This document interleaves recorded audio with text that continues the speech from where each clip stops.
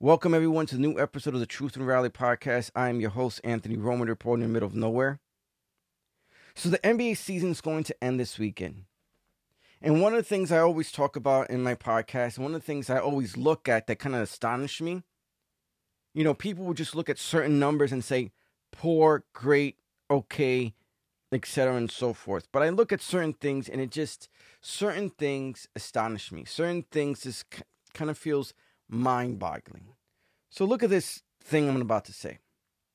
So in the NBA, there are 30 teams in the NBA, right?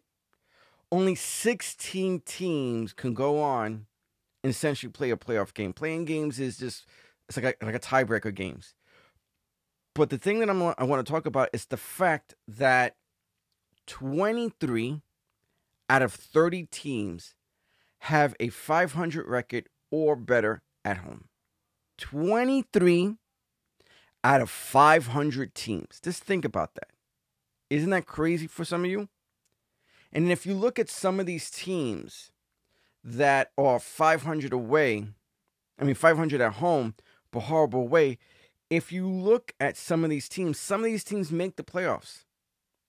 Some of the teams that are not even playing teams at this moment, but are 500 at home or better, but horrible away, if they just played average, they have one chance of being a playing team.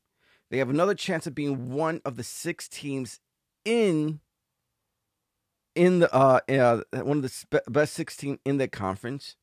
And for some of these teams, like the Warriors, they have a great opportunity to be tied with one of the best records in the Western Conference. So here's an example. The Golden State Warriors have one of the best records at home this season among teams going into the playoffs. One of the best records at home. And yet they have one of the worst records. No, actually, they have the worst record out of the 20 teams that are gonna play in the playoffs, between the play-in teams and the teams ranked 1 to 6 in either conference. Think about that. To make things worse, look at their record. Just to give you a number as an example, they have only won 9 games away this season out of 39 games. Think about that. I mean, they are going to the playoffs, and they are the 6th seed in the Western Conference. But here's an example. If they just played mediocre, they go from a team that's in the low 40 wins total to a team that could finish the season with 52 wins or better if they were just average away. Think about that. You go into the season, you go even into the playoffs, and if you're number 2 seed, you go into that first round facing the 7th seed at home. And if the playoffs play to your liking, you will continue being the home team versus the away team. Just as an example. Because now the Warriors go into the playoffs as an away team. Unless every team 1 to 5 gets eliminated and they face teams 7 to 8, they go into the playoffs as an away team. To make things worse for the Warriors, the last 2 games are away. There's a great possibility that they lose both games. And if they lose both games, there's a great chance, and the Lakers or the Pelicans win the last 2 games, the Lakers and Pelicans can take that 6th spot in the Western Conference. And the Warriors, the 2022 NBA champions, have to go into the playoffs as a play-in team because they couldn't play good away. Just think about that. I'm not saying that they have to play superb or great away. They just had to play average. They just had to be either at 500 or at least 1 or 2 games under 500, and they would have won over 50 games in the season and had the opportunity to finish the season as the number 1 seed going into the playoffs. And I find this mind-boggling. What is happening with these teams? What did Steve Kerr do in away games that for some reason that we saw and witnessed the Warriors beat teams that were under 500, teams that they easily could beat at home, but for some reason they always lost?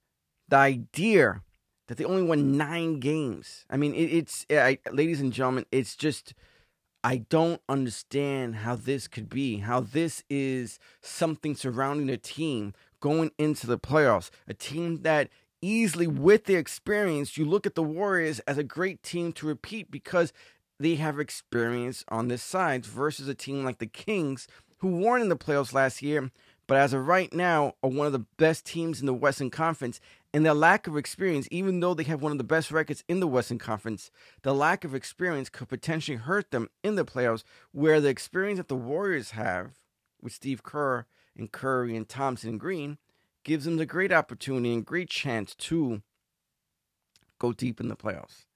Someone has to explain to me how there are 23 teams that could play great at home, and yet when they play away, they're god awful. How does that happen? It's like, when the whole COVID situation happened, a lot of companies and a lot of different organizations, a lot of different people worked at home. And it's kind of like saying every person who did the Zoom meetings and all the other meetings that they did at home had the best meetings they ever had for the company and produced some of the greatest work at home during the pandemic. And now when it's time to go back into the office and it's time to do the work doesn't meet the same production and the same level of effort and everything else that was great during the pandemic when they were home doing all Zoom meetings don't meet the same standard, and they play below that. Maybe it's not the same thing. Maybe that's kind of, reaching in some ways, but it's something I think about. It's something that it's just weird how teams could be so poor away. I mean, and I'm not expecting this to be elite, but it's just, maybe I'm emphasizing this too much, but it's just kind of mind-boggling to me. So going to the playoffs, if you don't know, all teams want to be a 6 seed. All teams want to be a 6 seed and basically go into this last weekend and rest players and etc. and so forth. And one of the things that's crazy with the injuries is, for example, is the Pelicans. The Pelicans are going to be a play-in team. They have to go into the play-in series next week, and they have to go without Zion Williamson yet again. Their record overall has improved last year to this year, but yet again, Zion Williamson only played 29 games, and the Pelicans have to go into the play-in game with an injury, with a guy out. So there's going to be a what-if factor. A what-if factor if that Zion Williamson played, would they have made the playoffs? And there's another team that's missing a good player, Julius Randle. And this is why you want to be a 6 seed. Because Julius Randle has missed the last 2 weeks due to injury. But being the fact that the Knicks are the 5th seed in the Eastern Conference, they get more time and more of a chance to get him back, because they don't have to play until next Saturday or Sunday or even Monday, whenever the playoff series starts for them versus the Cleveland Cavaliers.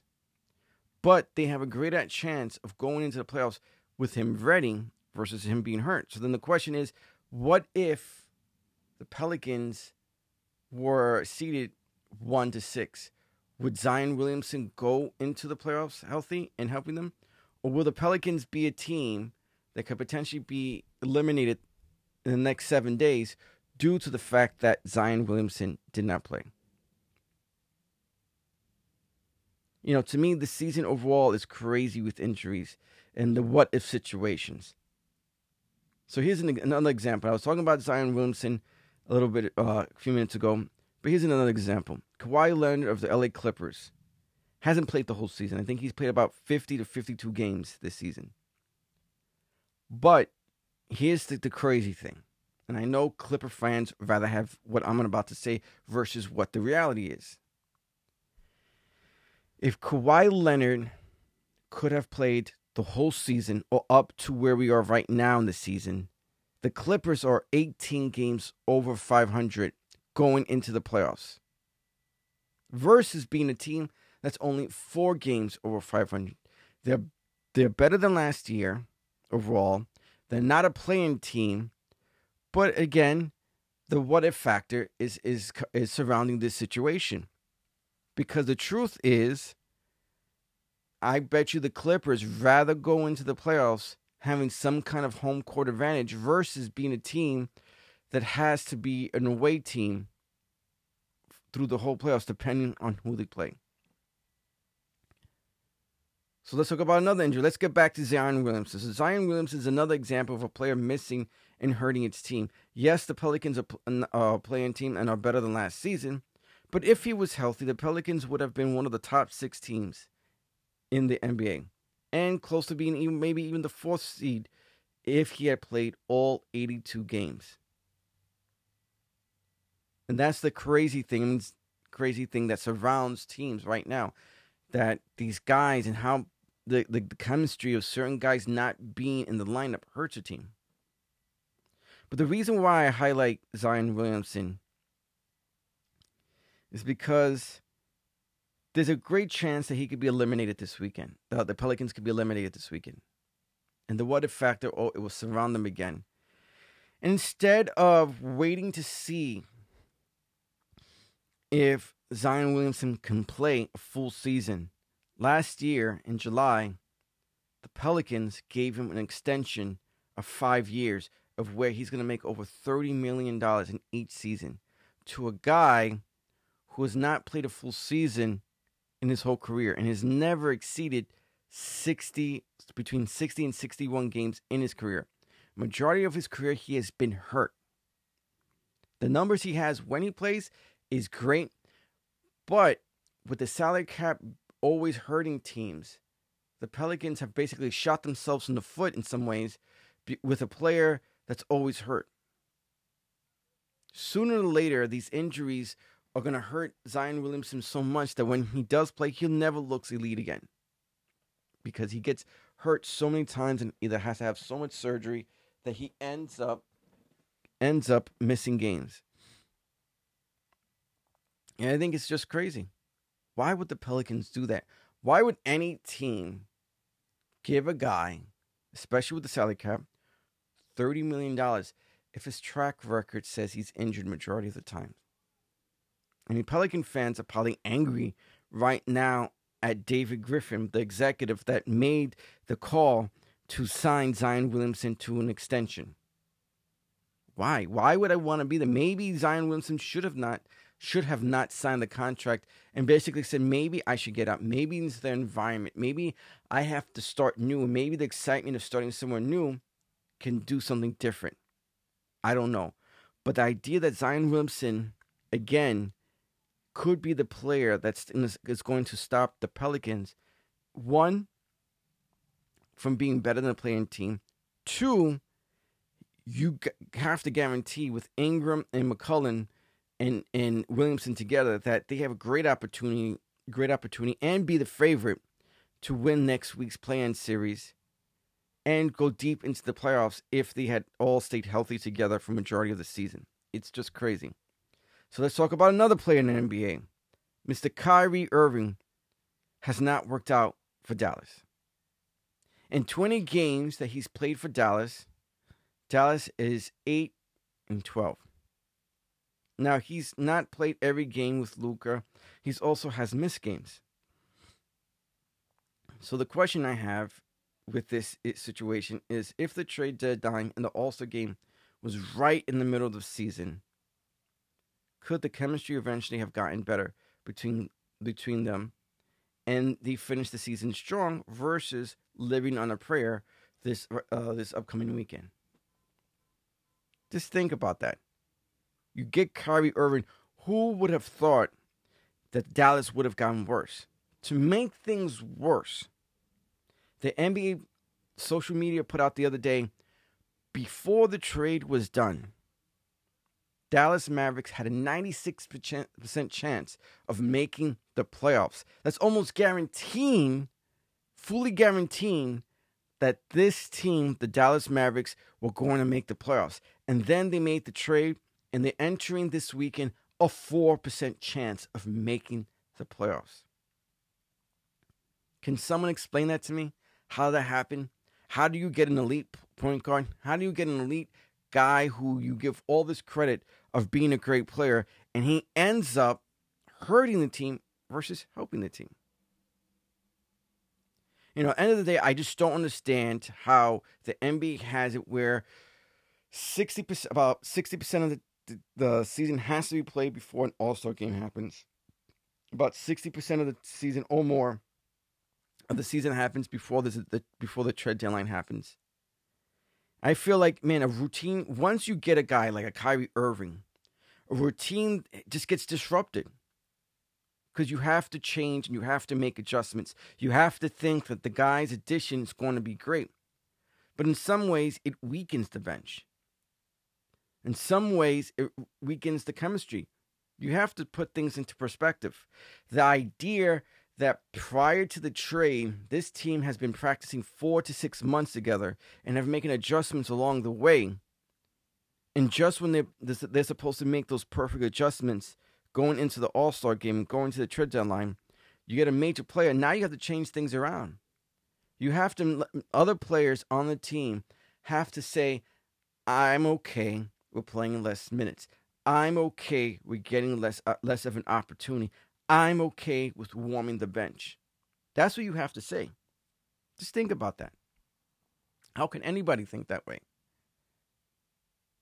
And that's what Kyrie Irving did. And, you know, to give you another example of a trade that I saw the other day is Donovan Mitchell. Before the season started, Donovan Mitchell was rumored to wanting to be out of the Utah Jazz. Many analysts like Stephen A. Smith and others linked Donovan Mitchell to the Knicks. As a Knicks fan, I was ecstatic. Not just because Donovan Mitchell's an all-star, but Donovan Mitchell's a Met fan. He's a New York fan. He's the ultimate guy who you're going to see attend, not just be a guy who plays for the Knicks, but you probably would have seen him attend more Ranger games than any other player, and you probably would have witnessed him going to an extended amount of Mets games because now he lives in New York and he's a New York Knick. But what they put out there was kind of crazy. Someone put out there that if the Knicks had pulled the trigger and made the trade with Danny Ainge and the Utah Jazz, the Knicks would have had to have basically get rid of 8 to 11 players. Think about that for a second. For one player, the New York Knicks have to get rid of 11 guys. Now, this is not a current 11 guys on the roster. It would have been probably 4 or 5 guys who are currently on the roster, plus 5 to 6 first-round draft picks to make the deal happen. Think about that. Think about the fact that you just weakened your bench. Because now you just get rid of 5 guys. Now you have to add 5 guys besides Donovan Mitchell to make that bench good. And the question is, who would want to come when the salary cap is not big enough to sign certain players? So now you have to get the guys who may not be consistent, but can give you once in a blue moon great games. And when you want to be a playoff team, you don't want a guy who's one in the blue moon, a great guy who has a great game. You want a certain amount of consistency, because consistency helps teams be 500 or better. A guy who is streaky and having players who are streaky can't help a team win games. I don't know of any team that could win when the team is streaky or a player is streaky, meaning he has 5 good games, but then he has 10 horrible games. How can you win in that manner? And I'm happy the Knicks are going into the playoffs as the 5th seed. They didn't pull the trigger. The players who were rumored to be traded have all helped the New York Knicks substantially. What makes it even better that all the players that the Utah Jazz wanted got drafted by the Knicks. And the idea that they have been so good for the Knicks, and one of them, Emmanuel Quickly, is a potential six-man award winner in this upcoming in this year, in the season. I like that. And the idea that we could probably go into next season and if just trade two players and get rid of 5 first-round draft picks or less, I'll take that. Versus 11. Just think about it. 11 players could have gone for one guy. And if Donovan Mitchell came to the Knicks and the Knicks won a 5th seed, if the Knicks didn't win an NBA championship or go to NBA finals, would the trade have been a failure? I say yes. So I'm actually happy we didn't get Donovan Mitchell. So one of the other things I want to talk about is, before the season started, I kind of talked about Miami Heat and how I thought Miami Heat would not go into the season be a number 1 seed. And I think this is one prediction that I was actually right. And I wasn't predicting how many wins. I didn't predict how many wins they will win. And I didn't say who was going to be missed games and et cetera and so forth. But you got to look at Miami Heat's history. Miami Heat are a funny team because since 2009-2010 season, they have increased. They've been one of these teams that one season they increased 5 to 10 games, then they decreased 5 or 10 games or 4. They never are consistent. The only thing that's consistent with them in the last 14 years is that they've made the playoffs the majority of the time. But other than that, the win total has gone up and down. So them being 10 games worse than last year is crazy. The idea that they have the same players and they couldn't even be a 5th or 6th seed going into the playoffs is even crazier, in my opinion. They're kind of like the Warriors of the Eastern Conference because the idea that they won 53 to 52 games last season and they were the 1 seed and that they're going to finish this season as the 7th seed and have a chance and opportunity to not even make the playoffs because the play-in doesn't guarantee you a spot. It just guarantees you that you have to win at least 3 to 5 more games, maybe 3 games, in order to say you're the 7th seed or the 8th seed going into the playoffs. But I find that interesting. I find it interesting that that's a drop-off. And the question is that a worse drop-off than the Warriors? The Warriors going between one of the top 3 teams last year to being the 6th seed, but also being a team with one of the worst records? Or is it worse that the Heat were the number 1 seed last season? Now they're finishing the season as the 7th seed, and they're not even guaranteed a playoff spot. At least the Warriors are guaranteed a playoff spot. They don't have to play next week. They can relax. Wiggins, who missed a substantial amount of games for personal reasons, is back and can build that chemistry that was lost in his time missing games. Guys who are not 100% right now can recuperate and be stronger going into next weekend when the Warriors play again. Where the Heat have to play and have to win every game in the plan. I mean, they can win and that's just mind-boggling that happened. But maybe that's what makes the NBA exciting. Maybe that's what makes the NBA a must-watch. That no team is guaranteed a playoff spot. No team is guaranteed to repeat itself. I don't know, but I do find it crazy. And lastly, a guy who's been injured the last 4 seasons is coming back at the right time for the Phoenix Suns, and that's a Kevin Durant.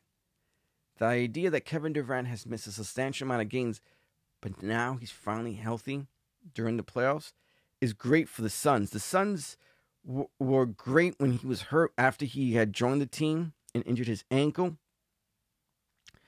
but now they look even better. The idea that Durant is healthy and Booker's going to go into the playoffs where he doesn't need a Chris Paul to find the fountain of youth and be a great point guard or an elite point guard, or need DeAndre Ayton to be great. They just need them to play their role, and that's it. Because Kevin Durant and Brook are going into the playoffs, having the chance and opportunity of being a combination of a team that's going of players who can average 50 to 70 points per game, but just them alone, is crazy. The idea that maybe if Booker's having a bad game, Durant could pick him up, or if Durant's having a bad game, Booker will have a better game. I think it's crazy. We'll see what happens. Who they face, and all that. But wow, the Suns are a team to be scared of. In the question of the day going into the playoffs this year in 2023, will these playoffs be different than the last two playoffs? And what I mean by that is if you look at the teams that made the NBA Finals the last 2 years, injuries basically played a part of them winning. A lot of these teams who went into the playoffs last year, in the season before that, in the NBA Finals, the teams that were along the road that they played with had injured players. An elite player was missing on the opposing team. And here's an example. The Celtics versus the Bucks. It went the distance between both teams, but Chris Middleton didn't play. But then there's a what-if factor. What if Chris Middleton stays healthy? What if he stays healthy? Does the series go 7 games or 6 games? Or do the Bucks sweep them? Or it's only 5 games? Would we have seen the Bucks versus the Warriors instead of the Celtics versus the Warriors? And I'm not trying to discredit these teams, or maybe I am, because in my opinion, if I'm going to face an elite team, I want all your guns. I want all your players there. Even if they have an injured rib, injured leg, injured this, I want them to play. But if they're not playing, I can't lift my hand up in the air and say, well, I really beat them. You know what I'm saying? Like a team being happy to beat the Chicago Bulls back in the 90s and Michael Jordan didn't play or Scottie Pippen didn't play. Did you really beat the Bulls, or were you able to take advantage of a team that was missing a key player, a key member of its team? So I'm hoping that this playoffs, no one gets injured. And whoever makes the NBA playoffs made it because they faced every player on the team that's a difference maker, that's either great or elite. Just saying. Anyway, next week will be interesting to see who survives the play-in, who wins, who didn't win, who's a shocker. We'll see what happens. So in 20 days, the NBA draft is going to happen. And right now, I have been one of those guys who have looked at mock drafts that come out almost every day.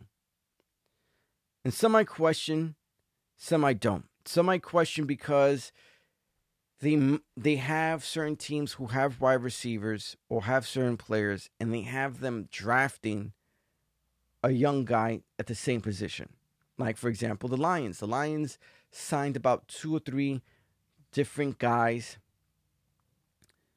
to strengthen the secondary. And some mock drafts have them going back to the secondary position and drafting another corner, instead of trying to update its defensive line or linebacking crew. Maybe that's just me, but I don't know. It's a weird draft because also at the same time, there's also like an unwritten rule. You don't draft certain players at certain positions at a certain spot, like a center. The centers right now, a team like the New York Giants don't have a center. They could draft one of the best centers in the draft and plug in a major hole in the offensive line in the first round, or they could wait.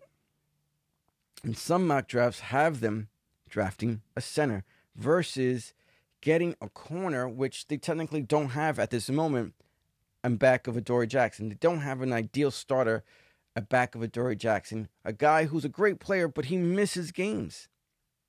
Every season he misses games. And the Giants, the smartest thing the Giants could do is draft a corner and potentially release Adoree Jackson in the next season or two versus keeping his contract and suffering maybe 3 games, 4 games, maybe 10 games because yet he's going to be hurt yet again. It's just been something that has haunted Adoree Jackson, but getting one of these corners and not addressing the issue during free agency says, for me as a fan, that's where they're going versus going for the number one wide receiver because they've signed a plethora of wide receivers. They've signed so many different guys. Like if you were so certain that you were going to draft a wide receiver in this upcoming season's draft, why sign 3 guys? Why sign 5 guys in the offseason? How does that make any sense to do of something to do when you can upgrade your wide receiver position by drafting one of these great wide receiver prospects that are available in this upcoming year's draft. Anyway, I can't wait for the draft. Let's talk about another issue. Aaron Rodgers. Aaron Rodgers' situation is crazy. The off season for the Packers has been around 4 months now. And in 4 months, we've heard a plethora of stuff that I don't need to repeat. But the idea, for more than a month, Aaron Rodgers has been linked to the Jets. Everyone feels it's going to happen. Everyone feels because they got Lizard and Hackett as the defensive coordinator that Aaron Rodgers is for certain going to go to the Jets. And yet it hasn't happened yet. I mean, it's just mind-boggling that it hasn't happened yet. Maybe it's just me, but yet, ladies and gentlemen, it's just crazy. What's another crazy thing? Lamar Jackson. Lamar Jackson, who is a version of what everyone probably wanted Michael Vick to be, which is a guy who could run the ball great and also pass it great. But yet, at this point, at this moment, he hasn't signed. Some people are hanging over that he's missed about 10 games in the past 34 games. But yet, every season that he started, the Ravens are over 500. The idea that the Ravens finally had a good wide receiver in back of Mark Andrews, the All-Pro Pro Bowl tight end, and they traded Brown to the Cardinals after he had gained 1,000 yards.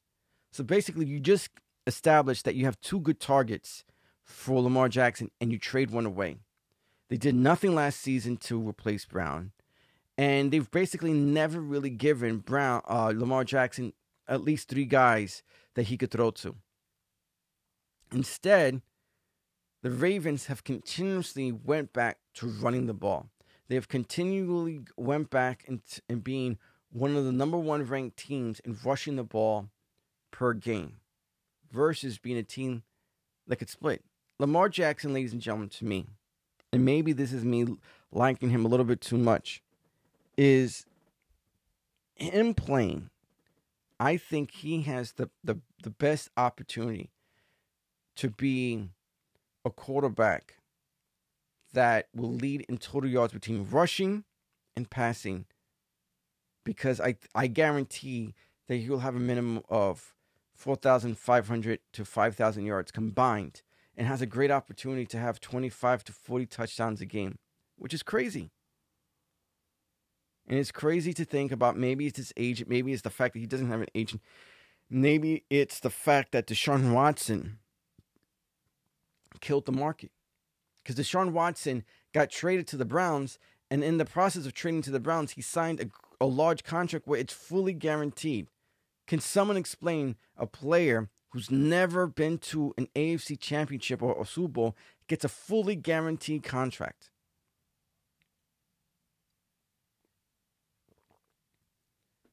Patrick Mahomes, he should get a fully. If you're just saying any player should deserve it, it should be players like a Josh Allen or Patrick Mahomes or Aaron Rodgers or any guy who's consistently, when the team's healthy and have the right pieces around them, can always take their team to an AFC or NFC championship or Super Bowl.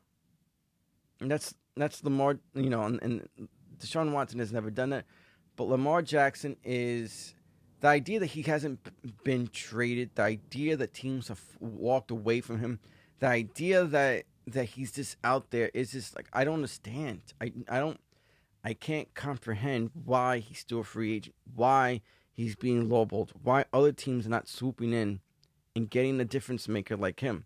If I was the Jets, I would go after Lamar Jackson.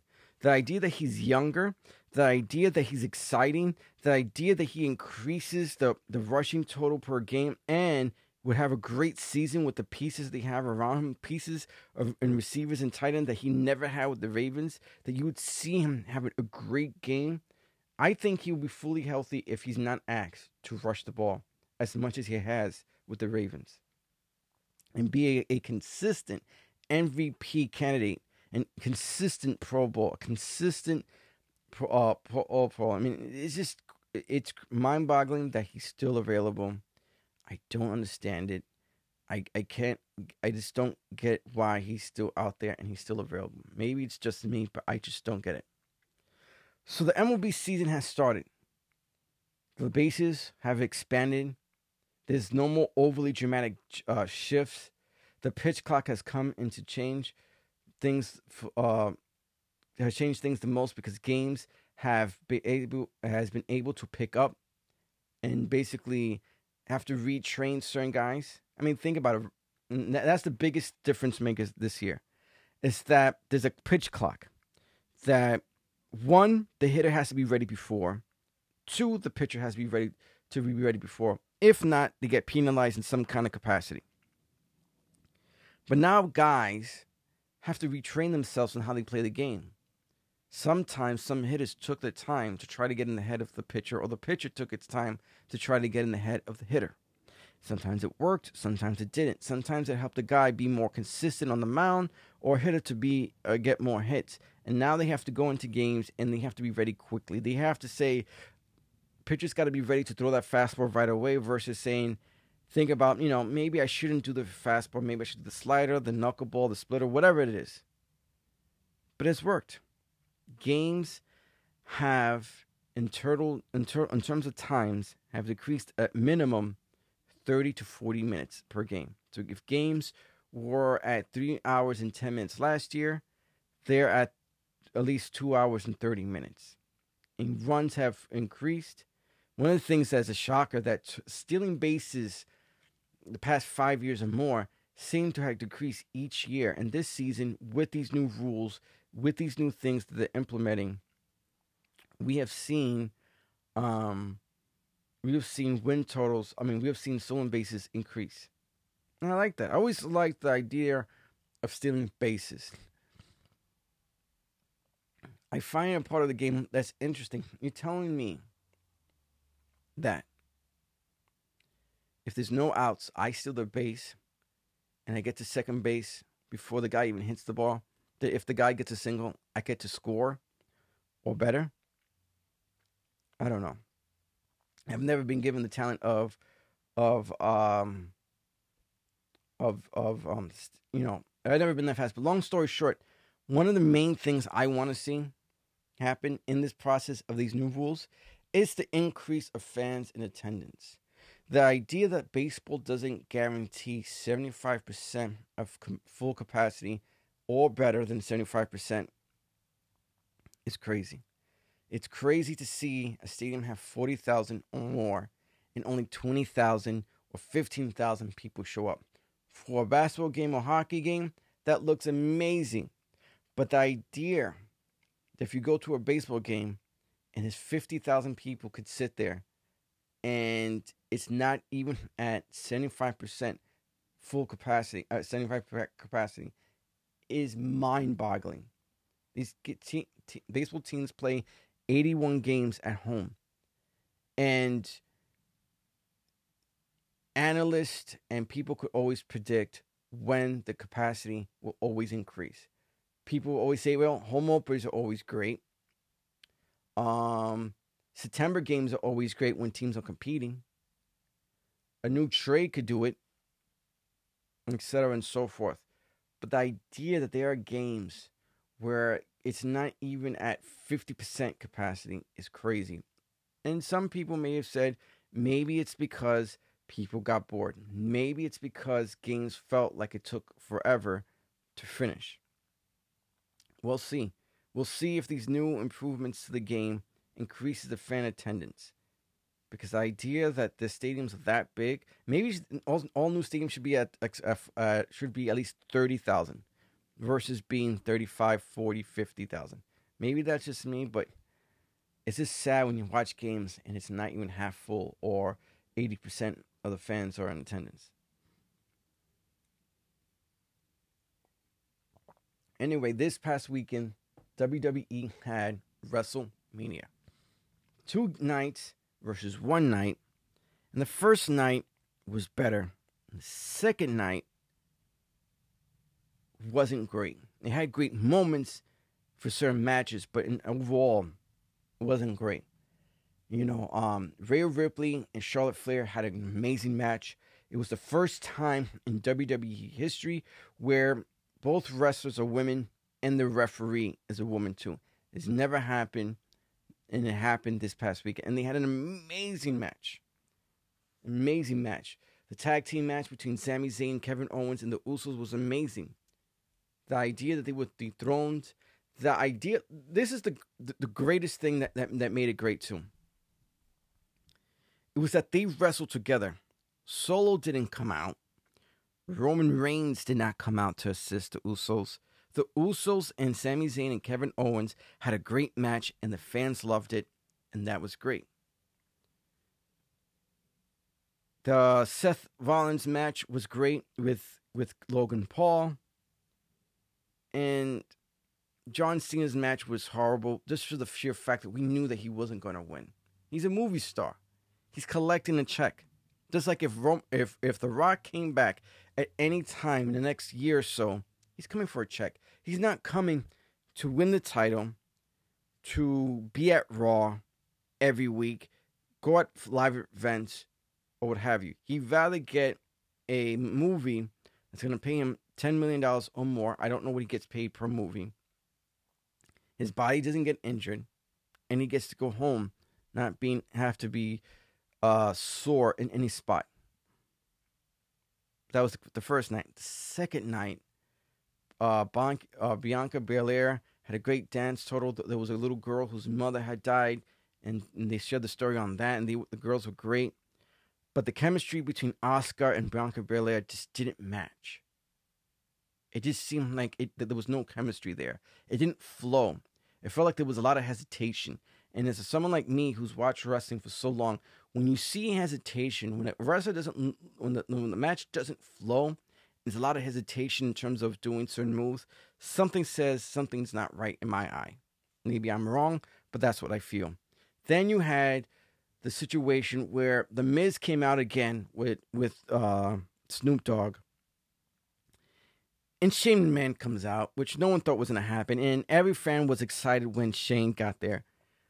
And in less than 5 minutes, Shane gets hurt. And it looks so awkward. Like, did he really get hurt in less than 5 minutes of the match? So then you had to have Snoop Dogg and Miz improvise, where the Miz got punched in the face twice by Snoop, and Snoop gave him a comical people's elbow. It was just like, oh my God, did that really happen? Then you had the other thing that messed up the second night, where Edge and Finn Balor were supposed to have this match in Hell in a Cell. Edge looked great in how he came out. Finn was trying to do these slow motion thing with these smoke machines, and he looked awkward. He looked like a guy who can't dance, who thought he could dance, so they gave him the floor and the spotlight, and you could tell he can't dance, but he felt confident about it, even though everything he was doing kind of made you laugh or made you cringe your face. And that's what I felt when Finn Balor came out. It just felt weird. His character as the demon with the smoke and the ramp being as long as it was kind of crazy. It just didn't fit the demon character. Then you saw in the match the Hell in a Cell had holes in the Hell in a Cell, and that was kind of awkward. Maybe I've never saw it in the past, and it did exist in the past, but I never witnessed that in other Hell in a Cells. And then there was a little platform, but the thing that messed it up the most was that Finn Balor got hurt so bad that they stopped the match quickly to address the injury. Then they had to finish the match, I think, a lot quicker than they wanted because of the blood that was coming out of Finn Balor. That in the end, you kind of felt like, what? That's it? You know, that was what I was waiting for the last 3 or 4 weeks or 2 months between these two guys. And that hurt it. And then you had then you had Roman and Cody. And ladies and gentlemen, I have to say, I am fed up watching Roman Reigns' matches. And I don't know if that's a funny thing or not, but I made a reference in social media when people were trying to give Roman Reigns props for winning this past weekend versus Cody Rhodes, is he's the best interference champion. You can't say within the last 2 years, 3 years, whatever amount of times he's been champion, that majority of them have not been assisted by one of the members of the bloodline. They have assisted in some kind of capacity. Solo helped Roman win. The Usos interfered. Yes, Kevin Owens and Sami Zayn fought off the Usos, but the reality was, in the end of the match, Solo aided Roman. Did Roman really beat Cody? Now I'm learning that Cody was never supposed to win because Brock Lesnar and Cody Rhodes were supposed to, there was already storyline in place for them to to wrestle. Crazy. Ladies and gentlemen, I don't know what's happening. I mean, right now, supposedly, there's a merger right now happening with WWE with UFC. Vince McMahon, who was supposed to be gone from WWE, is now back in again with his porn stash. And now people are feeling that he's going to mess up things after Triple H has done such great things in the absence of Vince. That things are ultimately going to change. Ladies and gentlemen, let me say this. It's crazy that Cody Rhodes didn't win, but it makes sense. You don't want a guy who wants to give the storyline that he's been waiting, he wants to finish the story, that he wants to do all these things, and he does it on the first year. It is better, because then what else does he have to fight for? You accomplished what you wanted. You won the championship the first year that you have been with WWE. Why do you have to continue wrestling? Right? So I get it. We'll see what happens between him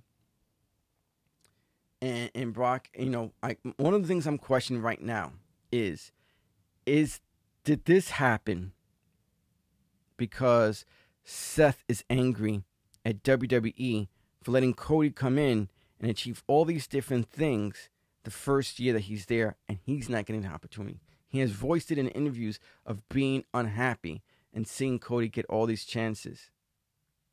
Is this a way of making people like Seth and maybe other wrestlers be a little bit more at peace?